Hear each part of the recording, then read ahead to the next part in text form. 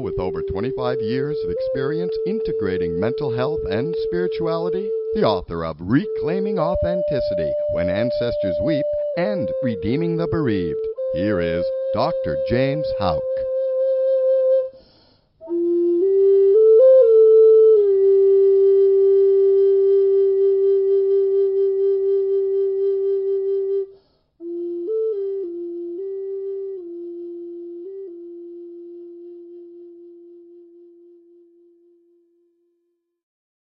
Okay, well, hey, good evening, everybody, wherever you are in the world at this time. Welcome to Reclaiming Authenticity, finding one's courage to reclaim that which has always been in you. I am very excited to be with you here tonight. It's a new year, and I am with you at a new day and time. I'll be here every other Wednesday at 9 p.m. Eastern Standard Time, 6 p.m. Pacific Standard Time. I am Dr. James Houck, and if you would like more information about me or to leave me your comments about today's broadcast, I just invite you to visit the website. It's www.bbsradio.com/ Reclaiming Authenticity. It's www.bbsradio.com/reclaiming authenticity, all one word. And if you would like to call in and join in on the conversation, the number is 888-627-6008. That's 888-627-6008. And I will be taking your calls after the break. And just want to give you a little reminder here that these broadcasts are now podcasted in case you want to go back and listen to it again, or if you want to go back into the archives and listen to previous shows. And also, these broadcasts are now available for download on Audible and Amazon Music, and listen on Station One and iHeartRadio. Well, for those of you tuning in for the first time, I just wanted to say welcome to the show. Each and every other week, these broadcasts are dedicated to the integration of our spirituality and our mental health. So let's start off the new year with a very, very special blessing. Om Sarve Bhavantu Sukhina Sarve Santu Niramaya. Translated, may there be happiness, harmony, peace, and prosperity for all. Well, welcome to tonight's broadcast. A very special broadcast indeed. It's entitled Getting Unstuck, Transforming Mental, Emotional, Physical, and Spiritual Energies. Now, when you think about it, it's, the call to live a more authentic life is, I think, becoming more increasingly poignant these days. It seems like everywhere we turn, you can agree with me on this, genuineness and authenticity are rare.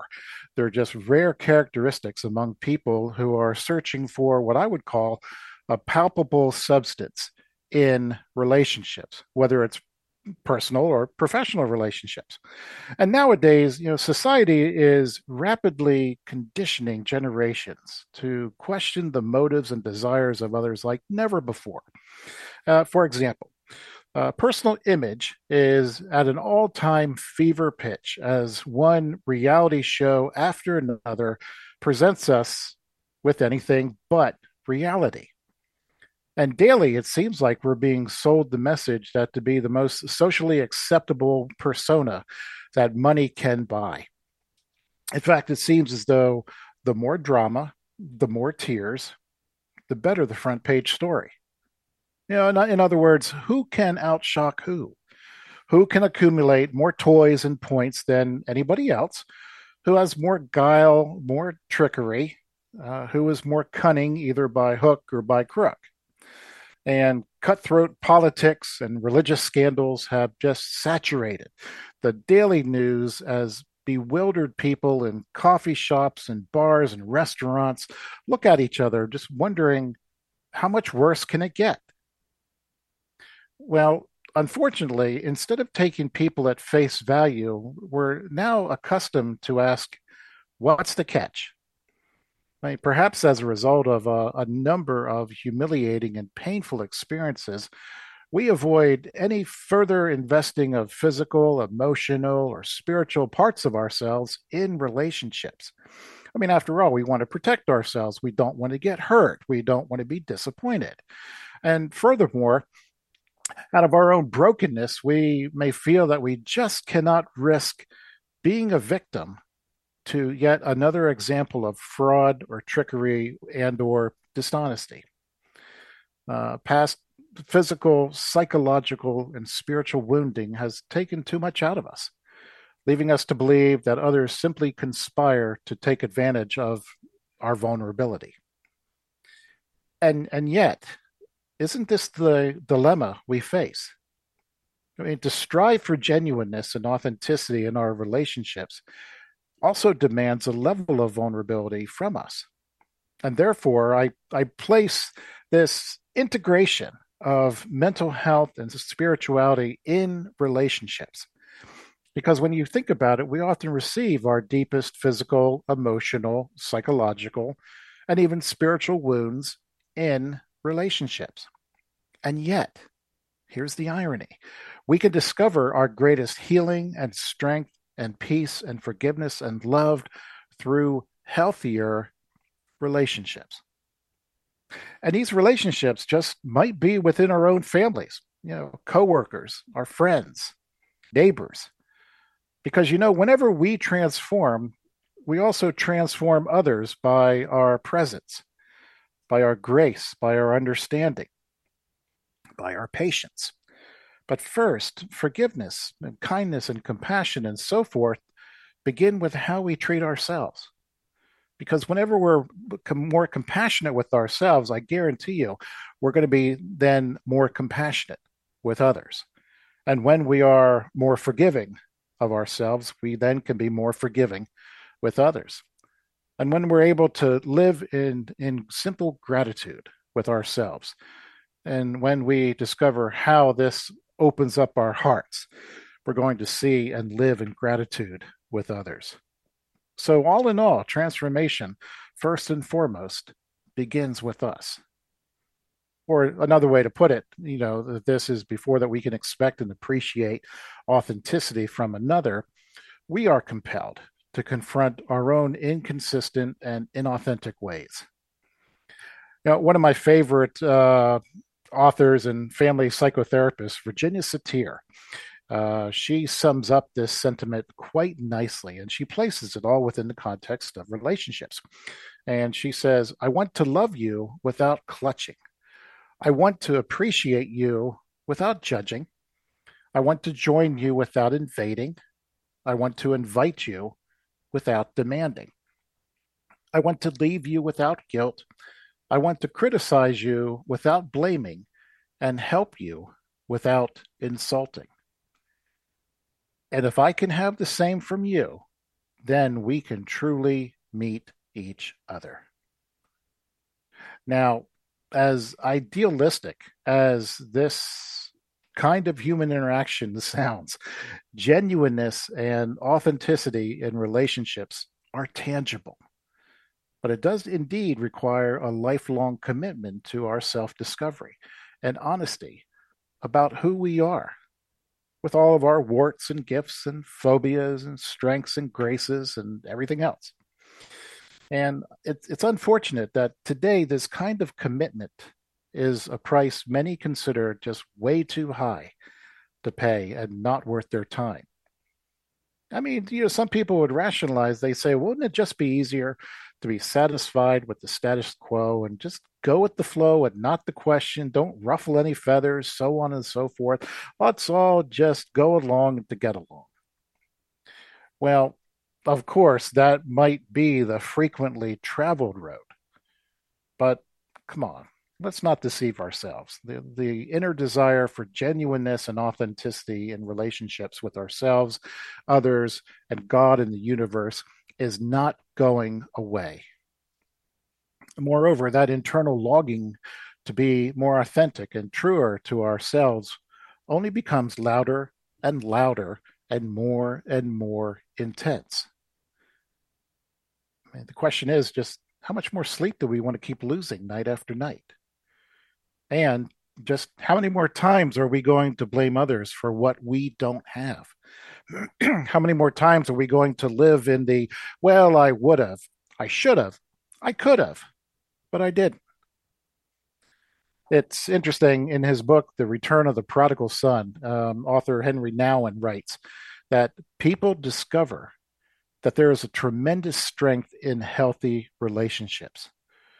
There are people who heal each other's wounds, forgive each other's offenses, share their possessions, foster the spirit of community, celebrate the gifts that they have received, and live in constant anticipation of the full manifestation of God in relationships. So, how do we do this? How do we engage in an inner spiritual transformation that is ongoing and more aligned with our authenticity? Well, let's think about it in terms of energy. Okay. Now, a basic definition of energy, as we learned in physics class, hopefully, is the capacity for doing some kind of work or effort. Okay.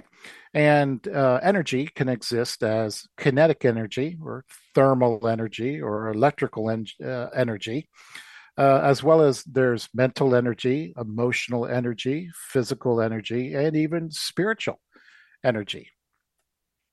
And a basic rule of physics is that energy is something that cannot be destroyed, whether it's mental, whether it's emotional, whether it's spiritual, whether it's kinetic, whether it's any other kind of energy out there. It's something that cannot be destroyed. It can only be transferred from, let's say, one body to another. So, for example, let's think about heat.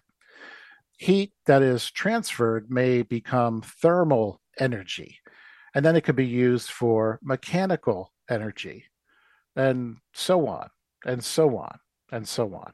Okay. But what is this shift that occurs in us that can move us from carbon energy to crystalline energy? That is moving us from, let's say, a 3D to a 5D energy and higher dimensions. Now, this involves a releasing of unneeded energies and replacing them with higher vibrations of love and light. It involves releasing, those unneeded energies of, let's say, unforgiveness or bitterness or anger or any other kind of pain. Okay? Crystalline energy is the energy of light and love. It's very powerful in that it has the potential to transform anything that is not aligned with love and with our higher vibrational selves. And as a society, I think we're starting to catch on. We already know that cell memory occurs when we hold trauma in the body. And that cell memory and the energy that we hold, that traumatic energy, it can change our cells, our genes. And this is the study of epigenetics. And these are the studies that I think started in out of the traumatic experiences of World War One, World War Two, as well as other atrocities that had happened down through the 20th and 21st centuries, whereby the trauma was stamped on people's DNA and it was then passed along to future generations. And this is, the work which I started in intergenerational trauma and complex trauma. And I started to see this in a lot of people who were, shall we say, second and third, maybe in fourth generations removed from the initial traumatic event. But yet they acted out as if they had been involved in the trauma itself, but it was the energy that was being passed down because of epigenetics. The trauma changed the cells, the genes. And so intergenerational trauma and complex trauma looks at multiple generations of who else is affected here. And oftentimes going back to, if we can, going back to the original source of the moment where the trauma was experienced by, let's say, a grandparent, great grandparent, or even a great great grandparent. Okay? And whenever we shift into higher consciousness or vibration, that too creates a change in our DNA. And it can certainly break up trauma that has altered our genes, even in the slightest way. And the same thing is true with our mental health. When we speak of short term and long term memories and intelligence, there's actually two ways of looking at this. See, there's fluid intelligence, and then there's crystallized intelligence. Now, fluid intelligence involves being able to think and reason abstractly and solve problems. And this ability is considered independent of learning and experience and education. Okay, now the key to this is that fluid intelligence tends to decline during later adulthood. And certain cognitive skills associated with fluid intelligence tend to decline in people as they get older. And so we might say that their short term memory is just starting to fade and so forth. Now, crystallized intelligence, on the other hand, is based upon our lived experiences, which we have attributed some form of meaning to.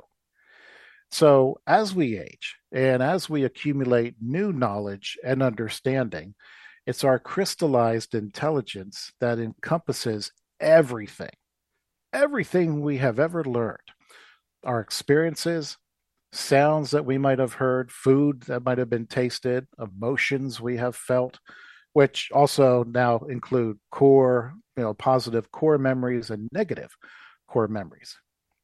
And all of these experiences are held in this crystallized intelligence, which has been shown to become stronger and more resilient over time. And this is why, if you talk to elderly folks, they may not be able to know what they had for lunch, but you ask them about something that happened on the very first day of school, they could probably go back and tell you in great detail, or the first time they fell in love with their husband or their wife, because they've attached meaning to those experiences. But, even within something so strong as our crystallized intelligence, there are still unhealthy patterns of behaviors and distorted perspectives that need to be dissolved and released. Because basically, you're never too old to experience a radical shift in your vibrational awareness of your vast self. So, we have to begin with the awareness that everything is connected to energy. Everything is energy. Our thoughts, our words, our behaviors, everything. And this is why many ancient cultures value their elders, because they are the people who carry the wisdom for the people. They have the lived experiences, which turns into wisdom. They've spent the better part of their lives along the elders of their time, and let's say listening to their stories from the elders and so forth. And some elders, men and women, have even been gifted with the ability to understand how ancient wisdom carries with it the knowledge and the teachings for the people to continue living. In other words, so that the people may live. And it is vital, vital, vital, vital for us to value and integrate such ancient wisdom and experiences of the elders that enhance our understanding and transform our limited abilities to fully realize ourselves as limitless souls. And as we begin this process of a higher dimensional relationship with God, we're going to be reminded of all the negative psychological, emotional, and spiritual patterns within our relationships that keep us stuck in the past. And these vibrational shifts certainly show themselves in relationships. Whenever we have something positive and or we're able to find it through forgiveness or repairing a relationship, we become more loving, more patient, and more forgiving with ourselves and with others. So basically, it's a daily surrender or saying yes to being led by our soul's desires that connects us with God in the universe. Or if you really want to look at it another way, we let go of the former in order to take hold of something more life giving by changing the energy of those things first. We can transform the energy of negative thoughts, the bitterness that goes with it, or unforgiveness, or just how we just spin those thoughts of just, loathsomeness of how we see ourselves. Or we can also transform the energy of emotional extremes. We can also transform the energy of physical trauma, as I was talking about a little while ago. And we can certainly transform the energy of spiritual woundedness more easily. Because when we are no longer controlled by fear, we discover a grace that has been with us all along. I'm going to say that again. Okay, we can transform energies of negative thoughts, emotional extremes, physical trauma, spiritual woundedness more easily because when we are no longer controlled by fear, we discover a grace that has been with us all along. And maybe that's where you need to begin. Look at the things that you're controlled by fear of. What do you fear? What do you fear of letting go in order to take hold of something better? And, it does take courage because many times we want to hang on to the past, or let's say we can't imagine something better in our lives, let alone discovering who we really are. Because this involves us letting go of things such as attitudes and perceptions that no longer serve us or keep us wounded or keep us distant from others. I often share with kids and teenagers just a great metaphor. The kids and teenagers that I counsel, it's the metaphor of the fire, the image of the fire of transformation.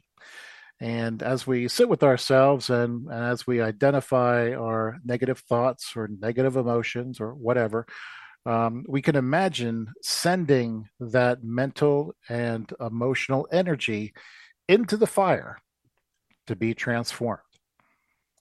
We can send those thoughts and those negative emotions into the fire that have weakened and diminished the mental, emotional, physical, and spiritual body. And by sending it out, we also need to keep in mind that it needs to be changed, it needs to be transformed. And so as we send things into the fire, we just ask that may this, let's say for an example, bitterness, may this bitterness that I'm hanging on to go into the fire and may it go out into the universe and it would be changed and transformed and will return to me as forgiveness or understanding or peace. You see, in the past, there was a common teaching for us to send our negative energy into the earth to be soaked up, as it were. Okay. However, there's some people who disagree with me on this, but this is just my own personal belief that the earth can no longer absorb that negative energy.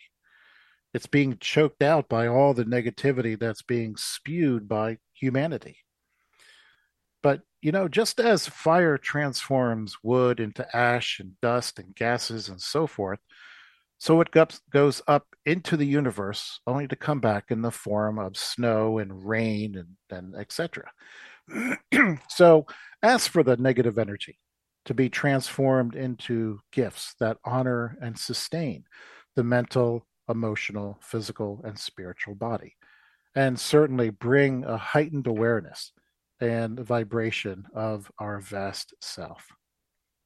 And interestingly enough, in doing so over time, we discover that we start to shift from, well, we no longer wish to find peace and grace and love, but rather we start to transform into embodying peace, grace, and love. And talk about the vibration we give off. This sense of beingness generates a powerful, positive energy field, or even a vibrant aura. Now, a while back, there was a research study done from the HeartMath Institute, and it was entitled The Heart Brain Synchronization Between Mother and Baby. I think it was back in like 2008, 2009. So it's been a while. But it studied the energetic heart brain interactions that occurred between a mother and her infant. And fascinating study because the researchers were able to show that the mother's brain waves synchronized to that of her baby's heartbeat. And it appeared that when the mother placed her attention on the baby, that she became more sensitive to the subtle electromagnetic signals generated by her infant's heart. And from these studies, there is strong, strong evidence that suggests that our social interactions have the potential to not only affect family members, but also all relationships. And furthermore, the implications of this heart mind can also be applied to healing our ancestors through our soul connection. And as I mentioned a little while ago, this is where I got my start in understanding how to transform traumatic energy and healing intergenerational trauma. Because the more we heal from past trauma and emotional pain and psychological suffering, and even our spiritual woundedness, the more we all give off a transformative higher energy field that stems from our soul. And others can sense this energy even before we speak. And therefore, we no longer have to worry about what we're going to say in any given situation. We can simply be. And we find ourselves being more fully present with ourselves and others, as well as we begin to experience God in the most unlikely places and through the most unlikely people, which is actually where God has been found all along. Because when one person rises, let's say, we all benefit. I really would like to hear your heart on this subject. Excuse me. So if you would like to call in, again, the number is 888-627-6008. And I'll be taking your calls after the break. Again, you are listening to Reclaiming Authenticity, and I'm your host, Dr. James Houck. I'll be back with you in 1 minute.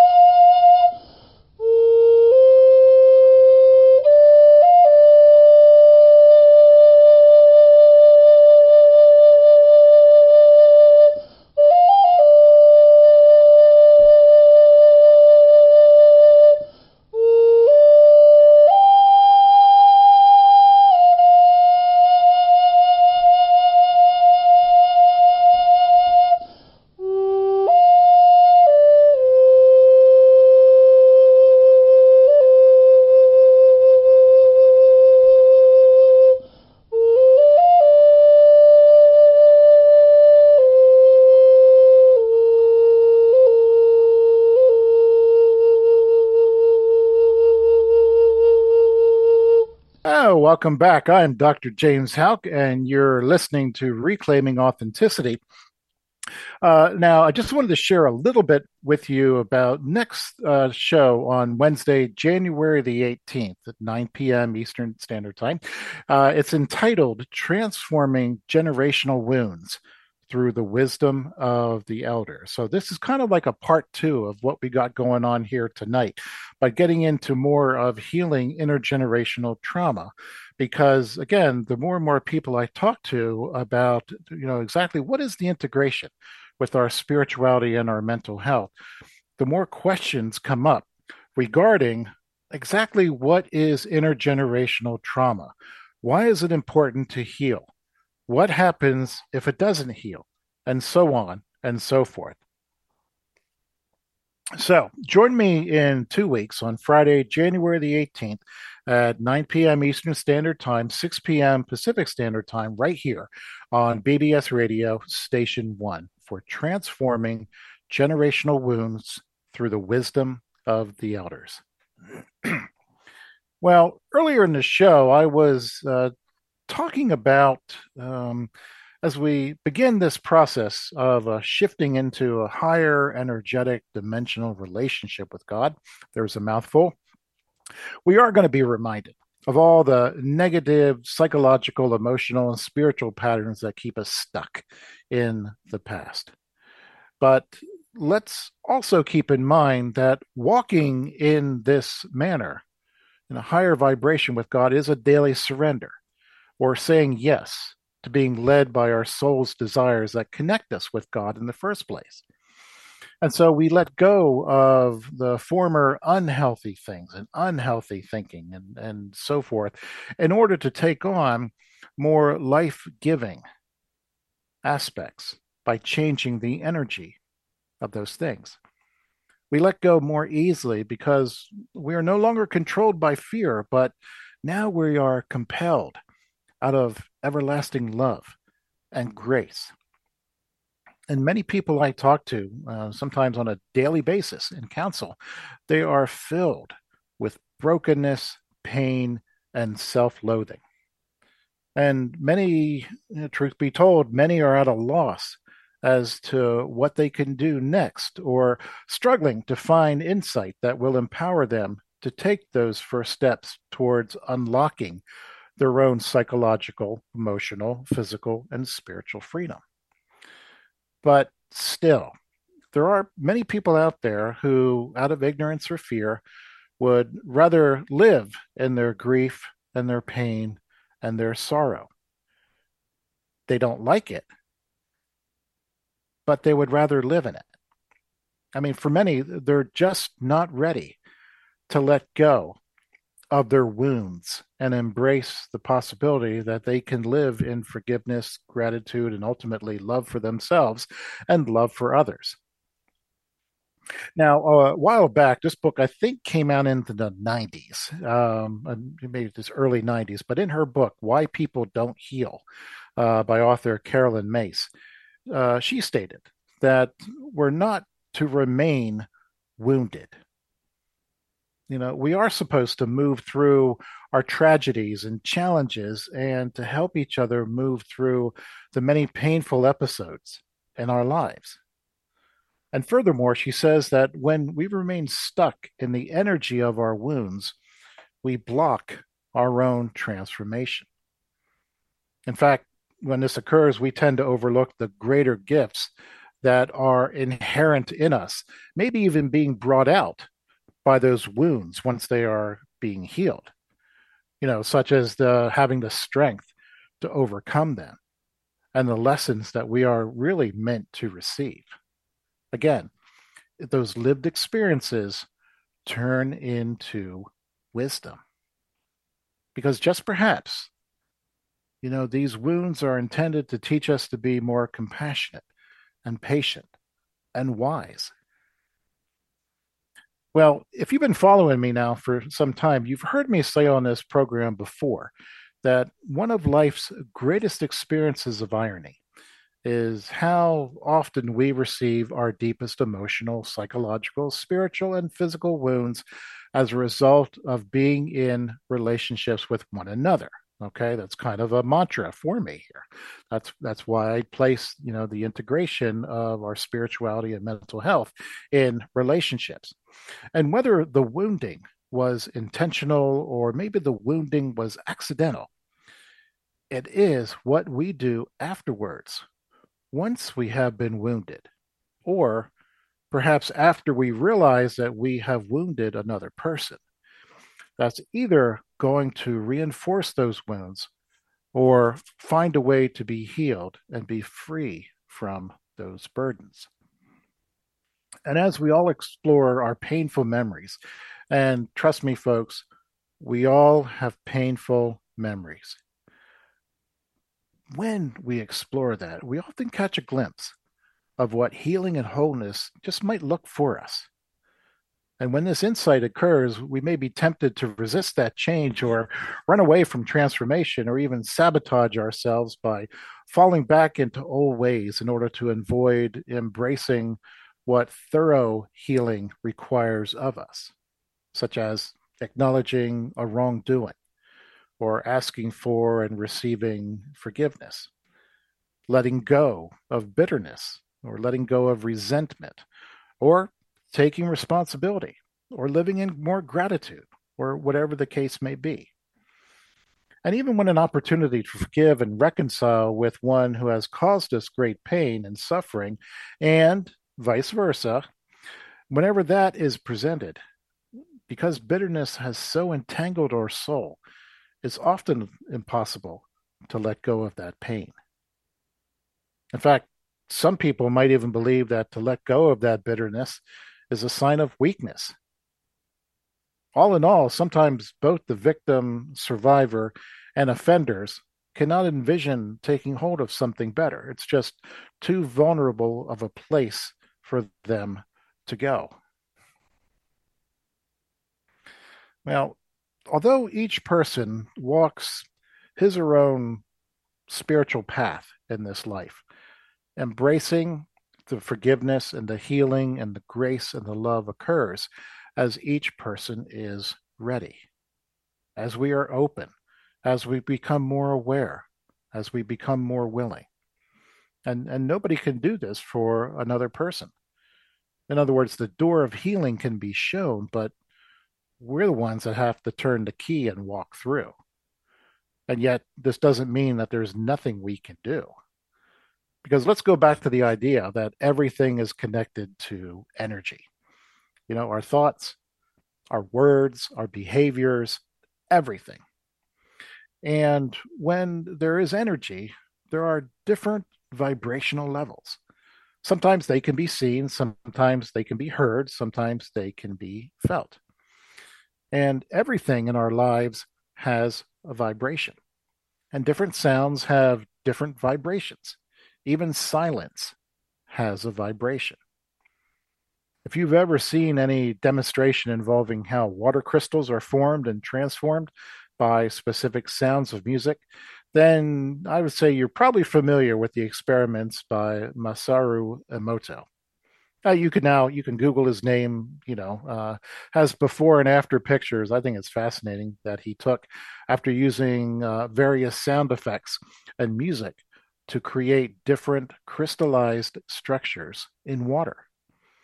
And since water is now known to absorb and store sound effects, his experiments on the effects of music and words on water are truly amazing.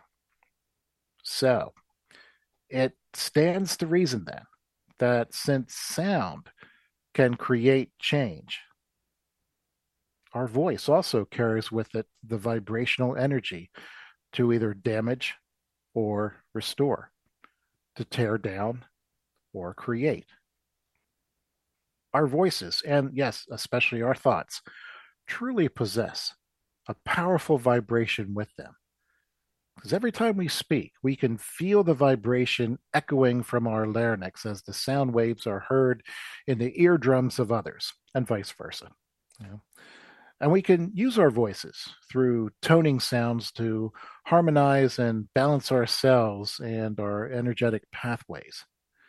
And many people who meditate often do so by just softly chanting sounds that echo the sentiments of purity or gratitude and placement or inner awareness and being open and teachable.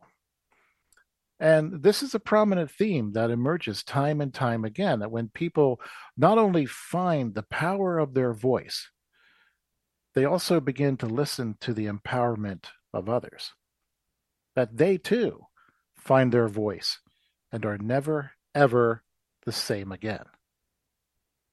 And this is often the case with anyone who has gone through any kind of trauma or event in their life which a person's assumptions have been completely shattered. And to find and or reclaim your voice, that takes time, but it can be done. Because once you heal and once you find your voice, you're never going to lose it again. Now, admittedly, many people are unable to perceive their insights and their strengths as if they cannot see themselves capable of such healing, or let alone achieving anything meaningful with their lives. Well, most of the time, people are content to live for brief moments of joy and celebration. The times that are marked off by transitional milestones of births and baptisms and marriages and birthdays and graduations and promotions, retirements, and funerals. But, when it comes to wrestling with life's questions, many people are often overwhelmed not only by the concept that the answers they seek often lie within themselves, but also there's a subtle message that the belief of that inner freedom and peace and joy and unconditional love are just simply too good to be true. That those things belong to somebody else. But the truth is that we already have the key. We have the key to unlock our doors to an inner freedom of grace and peace like we have never known before. Just like grace, it has always been with us. That key has always been with us. And, most of the time, there is a strong connection between this perception of fear of change and perceived powerlessness and a lifetime of struggling with self-loathing and, let's say, low to no self-esteem. And through various hurtful experiences, people have internalized society's definition that says, well, you're dirty, you're worthless, you have no voice, you are dispensable, you're no good, you're backward, you'll not amount to anything, and so on and so forth. And although it's difficult to say when people started to internalize these messages, as in how old they were, it's often perhaps easier to pinpoint from whom these messages came. Maybe you heard these messages from parents or teachers or friends, or perhaps these messages were even reinforced by society at large. But we can transform these perceptions and negative thoughts by just changing the energy of them by simply taking a page from the African concept of Ubuntu. Now, Ubuntu is a concept that's easy to understand, but for some reason it's difficult for people to practice it on a large scale in the West. It starts with the belief that there is a universal bond of sharing that connects all of humanity. So, simply put, Ubuntu can be communicated as I am because we are. I am because we are. It encompasses a quality that includes the essential human virtues such as compassion and humanity. And since we belong to each other, we participate in our lives, we are because you are. And since you are, definitely I am. Well, back in the day, Archbishop Desmond Tutu, he once described Ubuntu as embracing hospitality and caring about others, being willing to go that extra mile for the sake of another. In other words, a person is a person through other persons, and that my humanity is caught up, bound up inextricably with yours. And so when I dehumanize you, I inevitably dehumanize myself. Because we are so connected to one another, every thought, every word, every action is energy. When one is made to suffer, we all suffer. But when one rises, we all rise. History certainly has demonstrated that society holds out an ever-changing measuring stick for, it has one standard for the so-called powerful and the privileged, and another for the weakened and the wounded. But nevertheless, regardless of its place in history, there seems to be a continuous pattern of interpersonal indignity and humiliation for people who do not realize their truth and have been convinced that the only way to know and accept themselves is to settle on society's definition and mistreatment of them. Unfortunately, for some wounded people, that's enough to settle for. And as we begin this process of a higher dimension relationship with God, yes, we are going to be reminded of all the negative things in our life, all the negative patterns within our relationships that keep us stuck in the past. But it doesn't have to be that way. It doesn't have to be that way. Another author put the concept of Ubuntu this way. He writes, in certain regions of South Africa, when someone does something wrong, he is taken to the center of the village and he's surrounded by his tribe for 2 days. And for those 2 days, they speak of all the good he has done. You see, they believe each person is good, yet sometimes we make mistakes, which is really a cry for help. They unite in this ritual to encourage the person to reconnect, to remember his true nature. The belief is that unity and affirmation has more power to change behavior than shame and punishment. And this is known as Ubuntu, humanity towards others.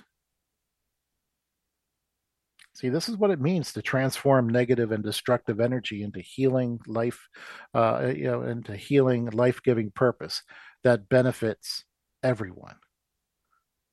When positive energy is shared, it certainly increases. Unfortunately, so does negative energy. So, therefore, whenever you have a chance to affirm another person, do it. Meditate on their goodness and consider who they are deep inside. But also remind yourself of your value, dignity, and worth, and remind others of theirs. Forgive when given the opportunity. Restore when it is within your power to do so. And laugh and discover the joy in the simplest things in life. And never, ever underestimate the value of your thoughts and your prayers. Being and living in gratitude for what we share as humanity restores our faith in one another, especially in the generations that have yet to be born. So, all in all, our voice is a very powerful thing, and toning enables us to find our voice and to find our vibration. And not just to find your voice, but also use your voice. Use your vibration. Not to be shut down, but to take back what has always been in you, so that the people may always, always live. This is Dr. James Houck, and you've been listening to Reclaiming Authenticity. Join me in 2 weeks on Wednesday, January the 18th at 9 p.m. Eastern Standard Time, 6 p.m. Pacific Standard Time, for another broadcast that integrates our spirituality and our mental health, entitled Transforming Generational Wounds Through the Wisdom of the Elders. But in the meantime, be safe, behave yourselves, and take care. Bye-bye.